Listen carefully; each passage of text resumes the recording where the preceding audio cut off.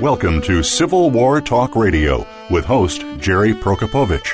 Our program covers all aspects of Civil War history, from the battlefields to the home fronts, and features guest experts, plus insight from your host as they discuss the most critical period in American history. Now, here is your host, Gerry Prokopowicz. This is Gerry Prokopowicz with Civil War Talk Radio. It's 2022, and it's almost Midsummer's Day, the time of year when the Civil War Institute at Gettysburg College holds its annual conference. It's always a special event, this one perhaps more so, the first in-person conference since the start of COVID. Tonight, I'll share some of my experiences here in Gettysburg, talk with the co-directors of the High School Student Scholarship Program, and chat with Dr. Peter Carmichael, director of the Civil War Institute. That's tonight, live from Gettysburg on Civil War Talk Radio.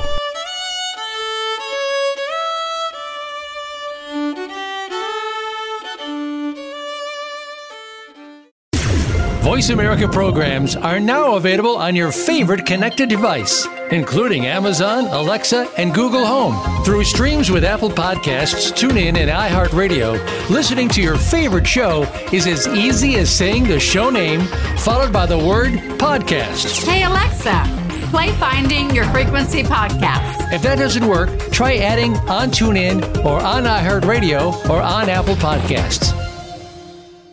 Stimulating talk gets those synapses in the brain firing really fast. All the time. The #1 internet talk station where your opinion counts. VoiceAmerica.com.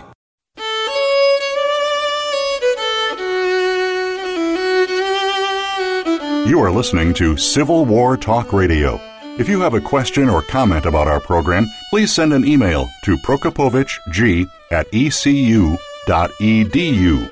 That's PROKOPOWICZG@ecu.edu. Now, back to Civil War Talk Radio. Welcome to Civil War Talk Radio. I'm Gerry Prokopowicz, coming to you tonight from the battlefield of Gettysburg, but not speaking for the Army of the Potomac or the Army of Northern Virginia, or Gettysburg College, host of the Civil War Institute that I'm attending this week, or my employer, East Carolina University, or anybody else, just myself as always, and my guests always will be speaking for themselves, as we do here. Well, it is the last show of the 2022 season. Our hearts are heavy here in Pirate Land as the ECU Pirates baseball team was eliminated at the super regional level from the NCAA baseball tournament, losing 2 out of 3 games in the super regional round. But it was a great season. They were barely 500 after they were some 30 games in, and they just turned it around, went on a tear, and came together and gave us a lot of entertainment. It was really fun to watch the boys play this summer. In talking with Civil War Talk Radio listeners here at the Civil War Institute, some of them have mentioned that they don't mind hearing about ECU sports, but one said, what about other sports? What about women's lacrosse, for example? He said, my daughter plays women's lacrosse. And my thought is, I think I have to draw the line somewhere. I don't object to women's lacrosse, although it took some players away from Greenville Stars when I was coaching my daughter's teams, and some of the girls at that age decided they'd try a different sport. So I just don't know enough about women's lacrosse to tell you anything about it. In the fall, we'll hopefully hear good things from men's football and women's football, or soccer. And we should recognize some other sports. The poetically named Summer Knight is a women's pole vaulter at ECU who just made All-America, finished 8th in the national meet last week, representing ECU brilliantly. So there are people besides baseball and football and soccer. This is, as I said, the last show of the season. Thanks to everyone at Voice America, all the numerous engineers we've had over the past year who all did great. Thanks to all the guests who've been on the show. Thanks to those of you who donated. And especially thanks to everyone who listens to Civil War Talk Radio. Without you, of course, there is no show. Thanks also to Mark Gaffney for maintaining impedimentsofwar.org, the website, and the Facebook page. He and I will work together and get the fall schedule put up sometime in August of 2022 for the 22-23 season. There are plenty of great shows ahead, great topics lined up based on some of the people that I've met here at the Civil War Institute who've agreed to come on the show in the fall, so that's something to look forward to. Tonight, rather than have live guests, I will be playing for you recordings of conversations I've had here at the Institute. First one with Jared Peatman and Pete Vermillier about the Student Scholarship Program for the Civil War Institute. They are co-directors. This segment will not be a fundraising telethon. They're not asking for money for scholarships. They're just going to describe what they do and why it matters. And then in the last segment this evening, we'll hear a conversation that I had with the director of the Civil War Institute, Dr. Peter Carmichael. He is no stranger to Civil War Talk Radio. He's been on the show several times.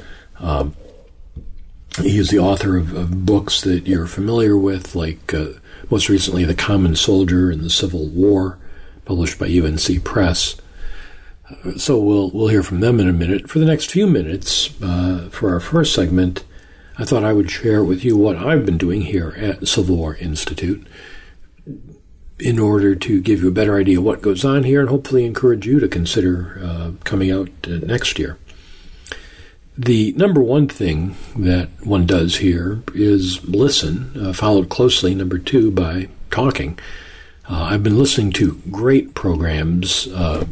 People have been discussing really interesting current research that they're doing on topics that are closely related to the Battle of Gettysburg or barely related to Gettysburg at all. Other parts of the Civil War and the Civil War era are covered.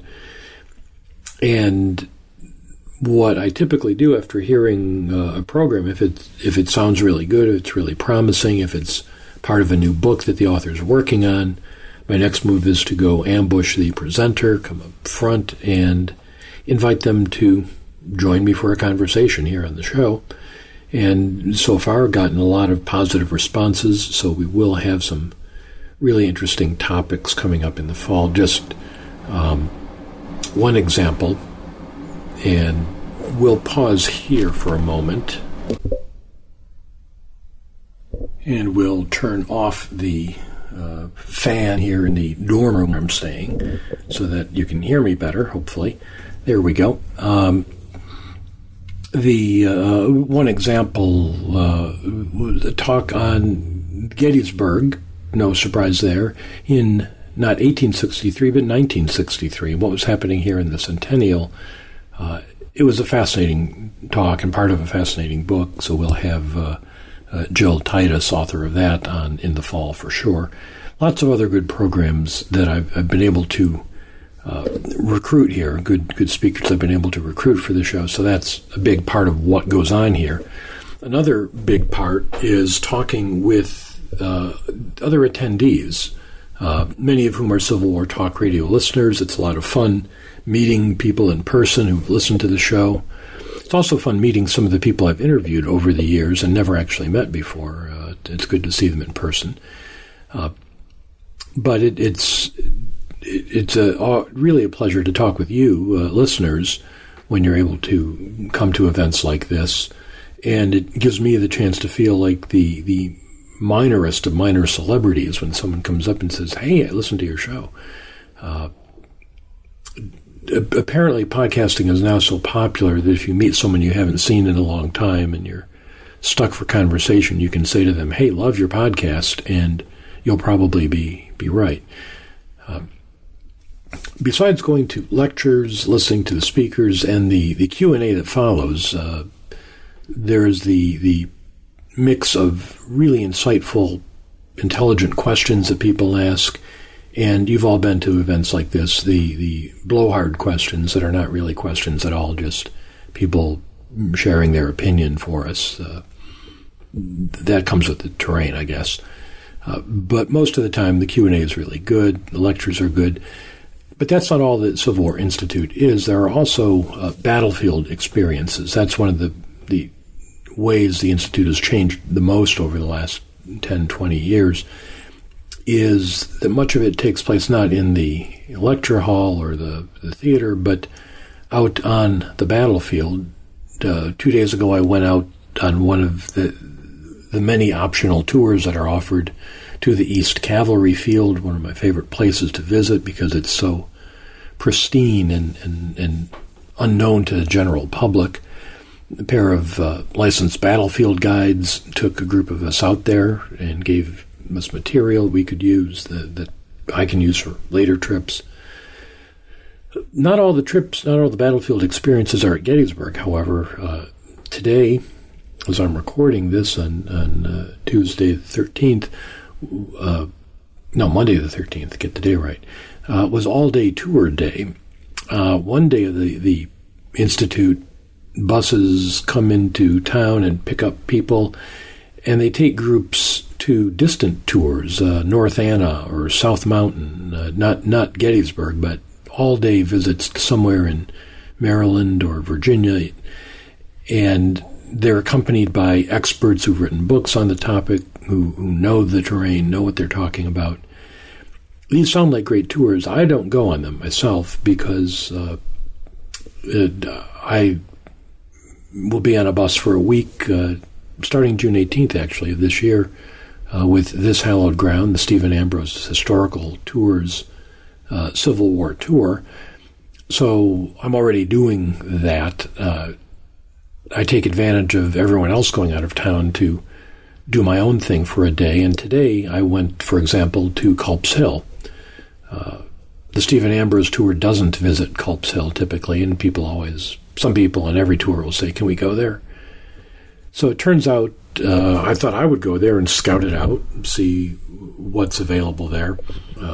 Old friends of the show, Reed and Malta, if you're listening, you will remember our visit to Culp's Hill one year, in which I got the three of us lost and took us down the Hanover Road most of the way to Baltimore before we realized we were going in the wrong direction. I didn't do that this year. Instead, what I did was go to the 2 p.m. Ranger talk at Culp's Hill. I thought, I'll listen to the Ranger, and then I can tell the Stephen Ambrose visitors if it's worth going to hear the Ranger talk. I thought, it's a long way, though, from the visitor center to Culp's Hill. Not many people are going to be there because it's like a 30-minute walk. And I made the walk, and as I'm 25 minutes into the walk, it occurs to me, you could also drive here. There are parking spots at the top of Culp's Hill. And sure enough, I get there, and everyone else has driven there, and I've walked up, dripping with sweat, 30 minutes of walking in the hot sun. So once again, Culp's Hill got the better of me, as it did those many years ago. But I got to hear the Ranger talk, so did my job. There are many other things one can say about Civil War Institute. One could talk about the food at Gettysburg College Food Service. It's not bad. One can talk about the accommodations. The beds, they're not good. The bed linens, they're Civil War quality, and not good Civil War quality. But that's not why we're here. We're here to share our common interest in this period of history with each other, and it's a great opportunity to do that. It's like having a Civil War talk radio show going on 12 hours a day for 5 days, which sounds good to me, and hopefully to you. To others, maybe sound like torture. But I highly recommend it, and hope you'll consider it for next year. I'll be on the speaking roster next year, and hope to see you. Until then, this is Civil War Talk Radio. I'm Gerry Prokopowicz. We'll be back with more of Civil War Talk Radio in just a moment.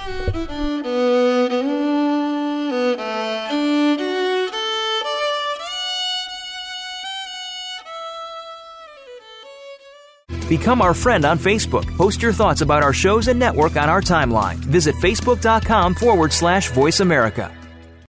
tune in to the Voice America Variety channel on the Voice America Talk Radio Network. Voice America Variety broadcasts a diverse array of topics, reaching a global community. Our experts come from all walks of life, and the topics they discuss are everything from current events, arts and entertainment, leadership, parenting, relationships, self-improvement, career advice, and a variety of other topics. Check us out today. You're sure to find something of interest. Voice America Variety. Talk on today's hot topics. Planning for college? Tune in to Getting In, a college coach conversation for tips, techniques, and insider perspectives. Hosted by Elizabeth Heaton, a former admissions officer at the University of Pennsylvania, and featuring her fellow admissions and college finance experts from Bright Horizons College Coach. The show shares what colleges are really looking for and how to highlight your hard-won achievements for the best chance at success. New episodes air every Thursday at 4 p.m. Eastern Time, 1 p.m. Pacific Time on the Voice America Variety channel. Streaming live, the leader in Internet talk radio, voiceamerica.com.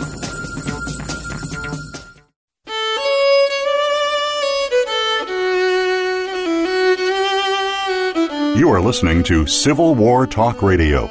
If you have a question or comment about our program, please send an email to prokopowicz@ecu.edu. That's prokopowicz@ecu.edu. Now, back to Civil War Talk Radio. Welcome back to Civil War Talk Radio. I'm Gerry Prokopowicz, coming to you right now from the battlefield of Gettysburg, actually in Gettysburg College, talking with Jared Peatman and Pete Vermillier about the Civil War Institute at Gettysburg College, and specifically the High School Student Scholarship Program. Gentlemen, welcome to the show. Thanks for joining me today. Thank you. Nice to be here. Let's make sure I'm using technology new to me, so let me ask each of you to introduce yourselves briefly, and then we'll check the sound while we're doing that. Pete, go ahead. I'm Pete Vermillier. I teach high school history in Connecticut. And I'm Jared Peatman. I do all leadership programs that use history as the teaching tool, most often for George Washington University. Excellent. Well, thank you both again for joining me here. The Civil War Institute has been going for many years, since the war started decades ago. And one of the strengths of it is that it recruits people, younger people, to come here. Among geezers of my age, there is a common complaint: young people today, they don't pay attention to history. Is that your experience? Do you have difficulty finding high school students interested in participating in Civil War Institute? No, we have a very competitive application process. We would always love more applicants. More applicants makes it for a better pool. But we turn applicants away every year. And, I think as someone who works with young people and history every day, it's like so many other things. It's how are they being presented, and what are we asking them to do with it? Are we asking them to memorize facts and dates? If you ask them to do that, they're going to be bored. If you pose questions to them, if you pose challenges, I'm more interested in my students asking questions than I am in my students answering questions. If you give them that opportunity, students love history as much as they love anything. There's a famous question: what's the most common first name of a history teacher in the United States? And the answer is Coach. Jared, do you see that with your students, that they're turned off by the names and dates memorization? Well, I think what we see with the applications from the students that come here, and particularly the students, ultimately that are selected for the scholarships, is that they're interested in some of the bigger questions, and they're interested in some of the connections between history and some of the other disciplines. So, as I think about the scholarship students that we have this year, one of them is an artist who is very interested in how the Civil War affected art, and art affects the Civil War and the memory of the Civil War. Some of the other students have sort of quite explicitly said they're not that interested in, which regiment went 20 yards this way or that way on the battlefield. What they're interested in are the larger political connections at the time, and then how those things continue to reverberate. So it's interesting, sort of the holistic approach I think that the students bring to looking at some of these, and those are the types of connections that I think keep people interested, as well, when you can bring those different perspectives in. And it's cyclical too, in that you're often going to see students who are interested in the battles and the tactics. The events of the last few years, from my perspective, among my students, I've never seen students more interested in Reconstruction, right? Because of the sort of the underpinning that Reconstruction has had in so much of what we've seen in our own society in our own time. So how do students apply for this program? We have an application available on the Civil War Institute website, and students have to present a letter of interest from themselves and a letter of recommendation from a teacher. And then you review those yourselves and decide which students will attend. And what do they do when they're here at Civil War Institute? What happens? Well, it's sort of a combination. They do many of the sessions that the regular audience participates in, but then there's some special sessions as well. And so there are some dine-in discussions that are just with those students and a scholar, things that are more aimed at them. So, for example, today at lunch, we'll be talking with a historian about public history and sort of avenues for public history for students as well. I think sometimes, people assume that the only career route for a historian is the tenure track route, and we know that's not the case. But then we do some other special things also. We do a simulation of the New York City draft riots of 1863, where the students actually take on roles and get that kind of immersive experience. So those are a few examples of the special types of things that the students do while they're here. We also, in some cases, we're dealing with students who have just finished their freshman year up to students who have just finished their senior year. And we have students who haven't had high school U.S. history. So part of what we have to do in many cases is lay a foundation for them so that they can come here and be fully invested in the talks that they're hearing and the tours that they're going on. I'm curious about technology and generational differences. I spent several minutes with you this afternoon trying to get the remote recorder here to work. I guess there was some problem with someone's PowerPoint on the first day of the Institute. Do the younger students just look with disdain at the inability of older people to make things work? And do they use technology in their study of history? They engage with it differently. And so, Pete mentioned the application letter that the students write earlier, and it's really a critical part of their application. And what we're looking for is their kind of engagement in the types of things that they have done around the Civil War before. And I think, over the years, you see more and more students talking about things that they do online. So, blogs that they contribute to or websites that they've started. And, 10 years ago, that wasn't something that you really saw. But that engagement that you see, that, teachers like Pete, you're seeing that in the classroom as well. But I think that's the big difference. Yeah, so I would add two things. One about the students that we see here, right? Because I think we've had some talks that have been very reliant upon PowerPoint. And then we had a Gary Gallagher talk last night. That was Gary Gallagher very old at a podium, yeah. And the students were enthralled by him. So they don't need the technology in the classroom. What we want to use the technology for. To me, I make a case a lot with people who are saying, I'm using technology because I have a PowerPoint. Well, in 1975, you could have a slide machine. What's the difference? Mm-hmm. Right? So how are we using the technology in ways that are furthering things for the students? So my students have for years, they have a website called project29.org, and it's related. It's a little play on words because the CT in project and the 29 were on the 29th Connecticut Infantry, which was a black regiment in the Civil War. And we're pulling the pension records and we're pulling the military service records of local men who were in that regiment, and we're telling their story to the public. But we could never have done this, right? Because we're using Fold 3 to pull the records, and we're using newspaper databases, Library of Congress to get more information, right? So they're using technology in ways to interact with history and to reach an audience for their own work. that simply didn't exist 10 years ago. What about the battlefield itself? We're here at Gettysburg. In terms of teaching tools, technology is one thing, but you're bringing students presumably from not just the local area, but around the country to come here. How do you use the battlefield itself in this weekend?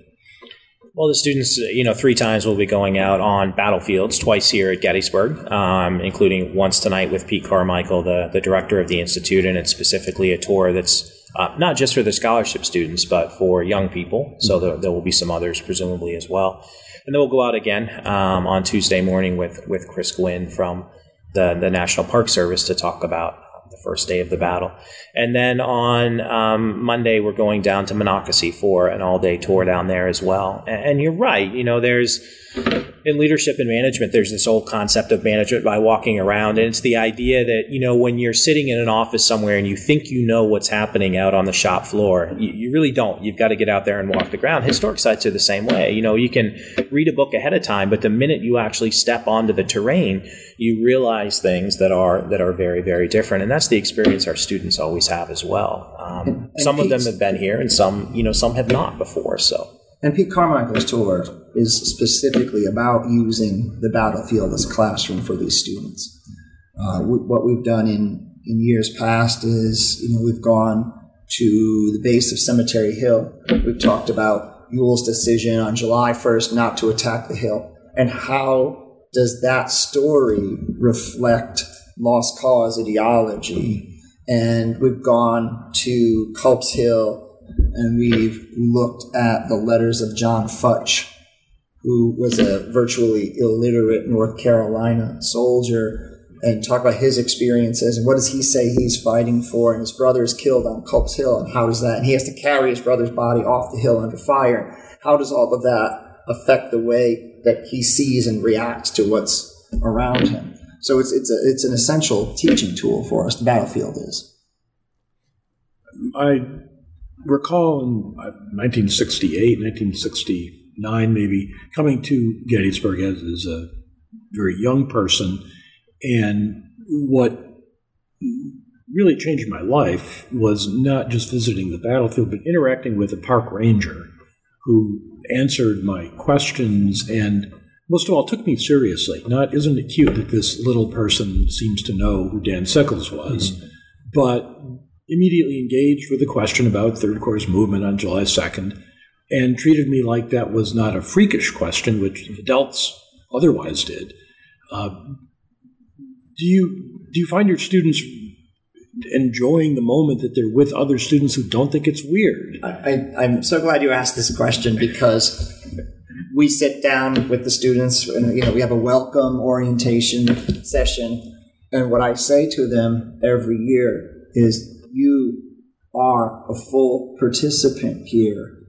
You take advantage of every opportunity that this is giving you. And I'm biased here, but I think that inevitably the scholarship students in the large lecture hall ask the best questions, because they have the 30,000-foot view. They're not asking about Company D in the wheat field at 11:15, right? They're asking why does this matter? Question. But I've been involved with the scholarship program since 1995. And one of the things I've worked really hard to try to instill in the program is an opportunity for students to engage not necessarily individually, but just the students, with the speakers, with the tour guides, and to talk about what you were saying earlier, Jared, about careers in history. The academic world, the National Park Service, the public history world, the archives world, you guys love history. There's a lot of different opportunities, but I want them to understand how you get there. What does that path look like? And that's been, to me, one of the great features of the program. I would add, I'll speak for Jared, we're both tremendously proud to come back here year after year and see our former scholarship students as speakers, tour guides. Chris Gwynn is a scholarship student. He's now the chief of interpretation here at the Gettysburg National Military Park. Ashley Whitehead-Lesky was a scholarship student. She's now the assistant director of the Civil War Institute. Dave Thompson teaches at Sacred Heart University in Connecticut. Jake Wynn spoke here yesterday. John Lustria there at the National Museum of Civil War Medicine. So it's great to see after all these years. We have a track record of the students who have come through here becoming the next generation. And it goes back to the first year of the scholarship program. Leslie Gordon was the first scholarship student at the Civil War Institute. Yeah, before our time, Jason Phillips was here as well. So, there's a lot of folks. And part of that, you asked the question about, students coming here and sort of being around, people with similar interests maybe for the first time. And I think that's the experience a lot of them, have is, because of their deep interest in the Civil War, that might not be shared by other folks, back in their schools or their towns where they live, but they sort of, they have these friends that they make during the Institute, and some of those last, for a long time. We heard that from Jake Wynn just the other day of some of those friendships and that persist. Tying that in with technology, I imagine it's easier today for students to find an interest group online if you're the only one in your junior class in high school who knows who Slocum was. That's one thing, but today you could go online and find a bunch of other people, and online no one knows if you're a dog or a 12th grader. I think to me that's always been an important part of this program, right? I grew up in a small town in Connecticut. Jared grew up in Maine. I don't know about Jared's experience, but I was the only student who cared about Henry Slocum. Right. And for a lot of these students, they have the opportunity to come here and meet 12 to 15 other students who have their interest. And now, as you're saying, it's easy to stay in touch. And yeah, absolutely. So the alumni question you've addressed, Leslie Gordon, your wonderful history of the 16th Connecticut is one of my favorite books and a model for the new regimental history. And you named a lot of other names. So clearly this program is getting somewhere. The people are going through it. And as teachers, there's nothing greater than seeing your former students come back and do something impressive and show they're still in the field. So where do you see the program going in the future then? Can it be expanded? Can it be amplified? What else can we do with it? It's a great question. Pre-COVID, and COVID has kind of thrown a wrench in a lot of things, right? But, pre-COVID, we were getting 50 to 60 applications for quite a number of years before that. And we typically have, because of the financial resources, there's been space for, somewhere between maybe 9 and 12 students. And it fluctuates a little bit. When we look at those applications, there's often sort of a natural cut line. And this year it may be there's 9 that sort of stand out. Next year maybe there's sort of 10, and then there's a bit of a gap. But yeah, that certainly is a component of it. I would say, those years when we had, 50 applications, most years, I would say 45 of them, we could have been okay giving a scholarship to.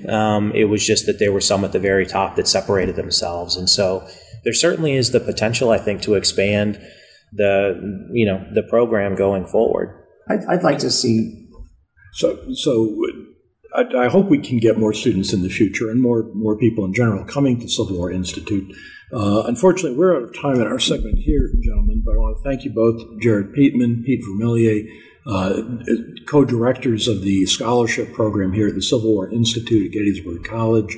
And listeners, if you are in high school or if you know someone in high school, check out the program online, apply next year, and come here to the Civil War Institute. We'll take a break. I'm Gerry Prokopowicz. This is Civil War Talk Radio.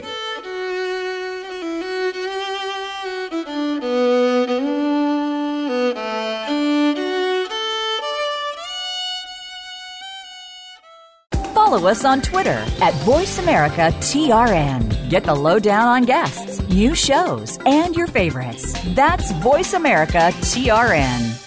Have you become a member yet? Sign up now to become a member of Voice America. It's always free and easy. Plus, you get to take advantage of some great member benefits. Get unlimited access to millions of hours of on-demand content across all of our channels. Keep track of your favorite episodes, shows, and hosts in your own customizable library. Find out what shows you might be interested in based on your favorites. Plus, you get insider access with our newsletter. Membership gives you more. Sign up at voiceamerica.com and click register at the top right. Psych Up Live with host Dr. Suzanne Phillips offers a psychological perspective on coping with common and current life issues. This show addresses topics as varied as marital stress, insomnia, depression, raising teens, campus violence, and building self-resilience. Listen in as Dr. Phillips and her guest experts share the latest in books, findings, and information that will inform and enhance your life journey. Psych Up Live is heard every Thursday at 2 p.m. Eastern Time, 11 a.m. Pacific Time on the Voice America Variety Channel. The Internet's #1 talk station. #1 talk station. VoiceAmerica.com.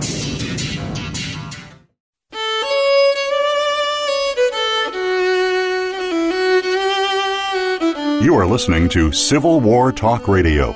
If you have a question or comment about our program, please send an email to prokopowicz@ecu.edu.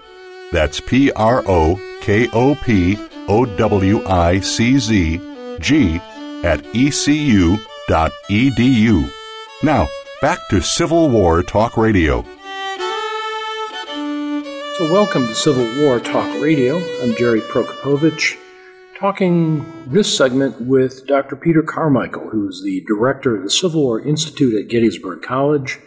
We are sitting in a battlefield room, in a room at Gettysburg College, which means we're on the battlefield of Gettysburg itself. Could not be a more appropriate place. Pete, it's good to see you. Thank you for inviting me to Civil War Institute this year. I've been having a great time. I've found some wonderful guests to invite to the show who will be on in upcoming episodes. How's it going this year for you? It's going well. And Gerry, let me say thank you for this. You've been a wonderful friend to CWI, and we really, again, love that connection that we've been able to make between our institution and Civil War Talk Radio. It's been great. It's going very well. We've had a 2-year layoff because of COVID, so we are back. Our numbers are great, but more importantly, there's just tremendous energy and enthusiasm. The talks, the conversations with the panel, and we can't forget the battlefield experiences. They've all gone well. And I'm always, I'm not that I'm surprised, but I'm overjoyed, truly, by the fact that we can bring together a wide range of people from our profession. Academics, public historians, archivists this year as well, not to mention our general audiences that come from all over the place. And so it just mixes well. People are friendly, and it's just the kind of conference. I wish academic conferences would just get a little bit of the touch of CWI, because it's a wonderful place. They really are. It is fun. In your role as director, you have to deal with whatever comes up. And listeners, to give an example, we heard today that Jen Murray, many of you know her work on about the battlefield of Gettysburg, unfortunately had to cancel a tour she was going to lead. So Pete Carmichael comes up with Don Fonz to replace. It's like saying Mickey Mantle can't make it, but we got Willie Mays. Yeah, right. How did you do that? Well, all of this is, since 1985, I've worked in the National Park Service all the way through my undergrad into graduate school. So over time, I've been able to connect with a lot of different Civil War historians, again, not just academics. Don is someone I met when I worked at Fredericksburg National Military Park. I worked closely with Don when he edited the Ewell letters that University of Tennessee published. So I guess I say my Rolodex has the names of different historians, and I called him up. I hadn't spoken to him in probably 5 or 6 years, and we're fortunate that he's available for tomorrow. So we're going to do Fredericksburg, second Fredericksburg in Spotsylvania, and it's going to be great. And they're going to enjoy being around Don. Sorry that Jen, she was unable to do the tour this year. But those things do come up, right? From time to time. They don't happen very often. And you know what? The people here, they're fantastic. They understand, life happens. And so yeah, we're looking forward to the tour tomorrow. Well, that will be good. Well, let me ask a serious question, one that came up in a talk today. We're hearing Jill Titus is talking about Gettysburg in 1963, and we'll have her on the show to talk about her book and how that was tied in with the civil rights movement that was going on at the time. And then one of the attendees asked a very important question about why there were so few African American people attending, either in panels or in the audience. And let me reiterate that question, because you did give an answer that I thought was very important. What are your thoughts on that? I think it is worth noting that the person that asked the question was a person of color as well. Very important I think that's critical. Absolutely, and I thought that Jill's initial response to him was the appropriate one, that we need to be careful here that we don't put too much of the onus of the lack of African American participation on black folks. And we need to have an understanding of their own family histories in which going to Civil War sites was something that you didn't do because you felt unwelcome there. And so there is a legacy or a residue of that. And I think that was Jill's point. And then my point would be is that we need to recognize it's about access to historical sites. And a person of color of a certain economic or social background probably doesn't get access to historical sites. That's probably not part of what a family would do during their vacation time. And it's not just people of color. It's people who are underserved of all social backgrounds. Look, you could go to Baltimore or you could head west, not too far, beyond Chambersburg, and you'll see people that I wish they had access to this place, but this place is just a world away from them. And it just speaks to the fact that we all want history to convey a complex story that brings in all characters. And we often hear, if you could see yourself in the past, you'll come and you'll be interested and you want to visit. Well, first of all, I think that's patronizing, and we can talk about that. But I think that what's really more critical is that at an early age, many schools do not have the resources to send kids off on field trips. And we both know, man, you drop a kid here, I don't care what color they are, what background they are, this place fires up that imagination. It does. And we have people that are addressing that. The Park Service does it. They're doing online stuff now for schools that are underserved. The American Battlefield Trust help funds field trips here. The times have changed. We're not close to where we want to be, but we're moving in the right direction. I think you agree with that, man. I mean, Jerry, can you believe where we are now from where we were 15, 20 years ago? No, I think you're absolutely right. You see the difference in interpretation yes, in absolutely. public history at sites around the country. Absolutely. You go to the mansion homes, plantation homes, and see how slavery was invisible 20 years ago. Now it's being addressed. But studies show that the one predictor of whether someone will go to a site or come to a conference like this is, did they go to museums when they were kids? Absolutely. And absolutely. Without those field trips, absolutely. To make that first barrier. And a working person that has 2 weeks off an entire year, you're going to come here. And this place used to offer more in terms of recreation. And then the next point is if you go to the visitor center here, it's not free anymore. No, if you want to see the museum, it costs. You want to see Sakurama, it costs. I'm not leveling a criticism here at the Gettysburg National Park or the Gettysburg Foundation, right. But we need to face the fact here. This is not an inexpensive vacation. There are thousands of people here in Adams County who cannot afford to go to this national park. They can walk the grounds for free, right, but they can't get into the museum. No, that's a good point. Let me ask another question about CWI and the success that you've had as director. I want to say you've been director for 2 or 3 years, but I know it's a lot longer than that. How long has it been? This is now, we're approaching year 12. Year 12, that is astonishing. When you took over from Gabor Bor, who began this program decades ago now, one of the issues at that time was a certain ossification, fossilization. The same people came every year. The Friends of Gabor with their T-shirts were self-identified. And so a new person coming said, everybody already knows everybody here. I'm on the outs. You broke that completely down with some resistance from the old guard. But look how wonderful it is now. But what is the risk of that repeating, of the Friends of Pete becoming the regulars every year? Right. Well, let me just begin by saying that Gabor, from day one, has nothing but he's been great. A great friend. And he's always tried to help me, understanding that there are people that have an attachment to this institution and this summer conference, and they felt invested. And obviously, I brought very new ideas. I can tell you that there is no risk of a Friends of Pete organization here. I don't have the charisma, I guess, of Gabor. And so what I've really tried to do here is that we make it about and so did Gabor. You make it about the content and the speakers and the historical experience. You remind everyone that we're all in this together. And I'm not suggesting at all that was not Gabor's way. No. It certainly was. It's a very different time, and we need to again remind ourselves that the heyday of this conference, and I put that in quotes, it was a time without any internet, right?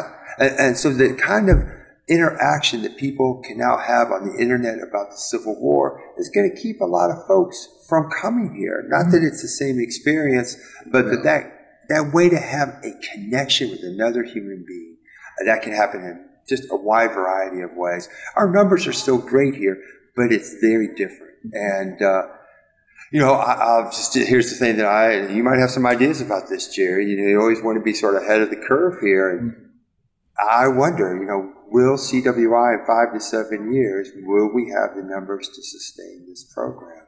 I mean, obviously, I worry about that. Well, you make much more use of the battlefield as a resource, and that's something that can't be duplicated over the internet. You're absolutely and that's really, I think, a critical step to take in the right direction. I'll just quickly say, Jerry, that's an excellent point. We have Tim Moore, who's a professor of history at Old Dominion.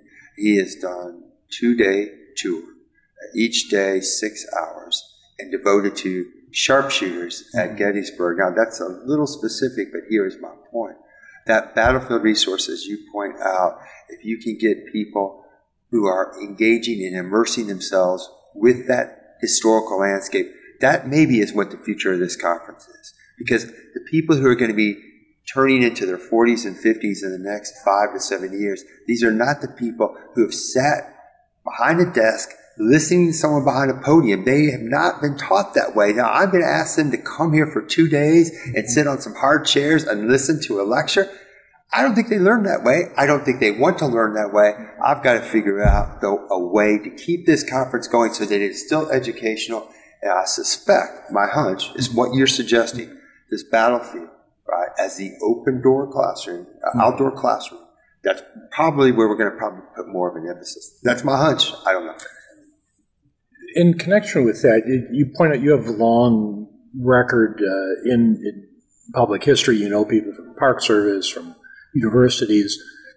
But again, what do you do consciously to avoid the risk of having the usual suspects show up? And I belong to the Lincoln Forum. I'm a big fan of it. For a time there, it seemed like we were getting the same lineup every year, or with a few variations. How do you consciously get around that? Jerry, I really appreciate that question because I make a point to try to find younger scholars, public historians as well as academics. I try to do a little scouting. I got to make sure that they get into that classroom or auditorium and that they give dynamic talks. But the way to do it is to begin to try to explain to some of the senior people who think, oh my God, did I not do a good job? He didn't invite me back. And my point to them is that I've got to mix things up. Yeah.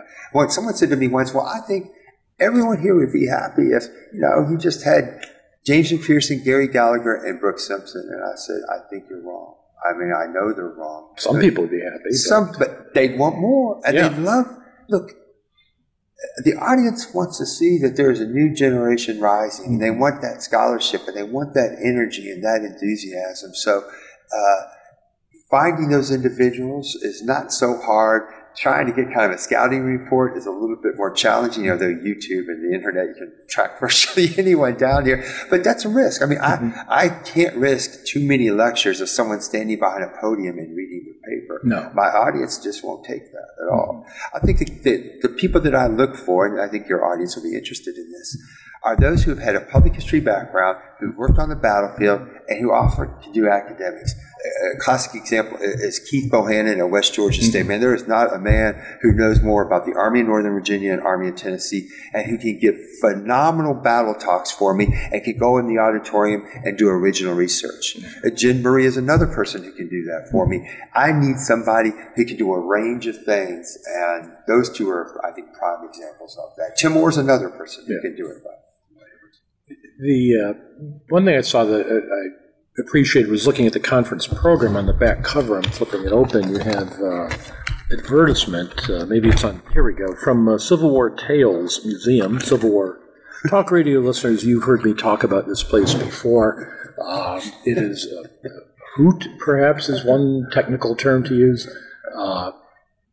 But just having them in the program suggests that you're open to new ways to look at the battlefield, including a diorama of thousands of tiny cats. I know. Right. I mean, that pop culture stuff is great, I think. I don't know how. I'm going to ask you, how do you feel about ghost tours? Ghost tour, initially I had the appropriate public history rejection that this is an outrage. But, I mean, Taya Miles has shown that they are a subject in themselves, that we can, just going on a ghost tour to give someone cash for it, I'm not a big fan of that, but I think studying them as a phenomenon, I think you could do a meta ghost tour. You could have people go on a ghost tour to see what ghost tours are about, not to see ghosts. Taya Miles is a great example, I think, and that's a fantastic book. I can't remember the title of it. Yeah. Oh, the Lost Tales, Myths. Something like that. We're both embarrassing ourselves. Keep going. Yeah, but it's a great book for people to see. It is a great book. Well, I would just say about that ghost tours here in Gettysburg, I've been on them. I've taken my students on them as well. I want them, again, to understand how people's imagination, historical imagination, what lights it on fire. And I think that, we're both public historians, and you meet your audience where your audience is. And so I know my academic audience, I know my popular audience, and if it means that ghost tour awakens someone's interest in the past, you know what? That's a first step. And if that leads to some serious reading and investigating about the war, I'm all for it. Then it works. I'm all for it. Yeah, I'm all for it. So what is your favorite part of CWI? My favorite part of CWI. Yeah, but it's hard. It's when it ends. Yeah. And when I say when it ends, it's because when it ends, we have a wonderful dinner together. Usually there's some Civil War music. My daughter just walked by the way. She loves the Civil War music that's being played here. We have some beer, and it's great. It's wonderful to look back, and, it's just a really great feel-good moment. And it's, Jerry, were you in a round table when you were young? Did you do any round tables at all? No, I did not. Didn't have that opportunity. I did. I was at Indianapolis Round Table. I had some wonderful mentors, including Alan Nolan, right? Considered Alice Trulock, who wrote Alice Trulock, who wrote the biography of Joshua Chamberlain. She was a member, right? Man, those people came together, and it wasn't particularly social, but there was just that wonderful bond of everyone who is just committed to studying the past and wanting to learn about the past, and it's just that energy, right? And so you feel it after it's a long haul here. Let's not kid ourselves. Yeah. It's a Friday night, starting lectures, Saturday and Sunday lectures, Monday, Tuesday touring. It's fatigue can set in, but then we all come together there, and it just reminds me of the importance of what we're doing, and it reminds me that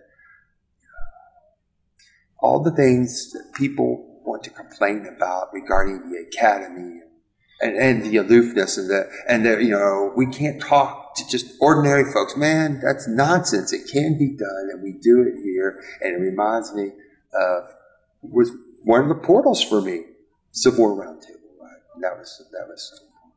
And then you announced today, of course, the Congress of Civil War Roundtable is having their annual meeting. It's important to support that group as Absolutely is. And Jay, you played a key role in all of this. I mean, Civil War Talk Radio, as we've talked about, it's had a longevity, a lifespan that you certainly could never have imagined.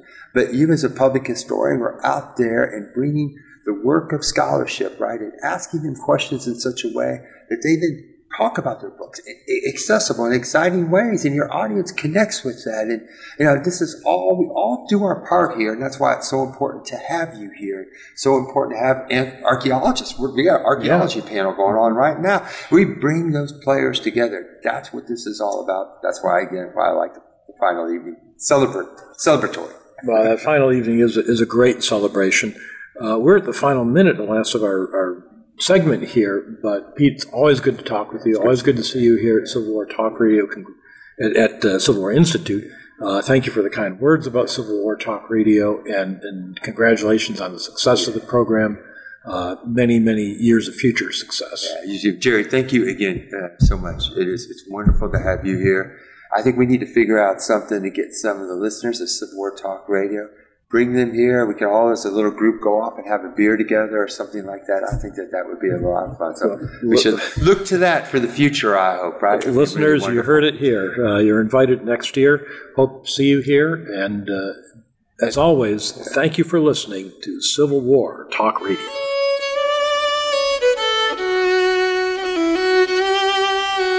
Thank you for embarking on a part of American history this week.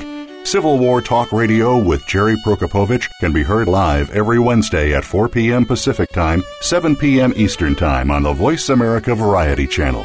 Have a good week.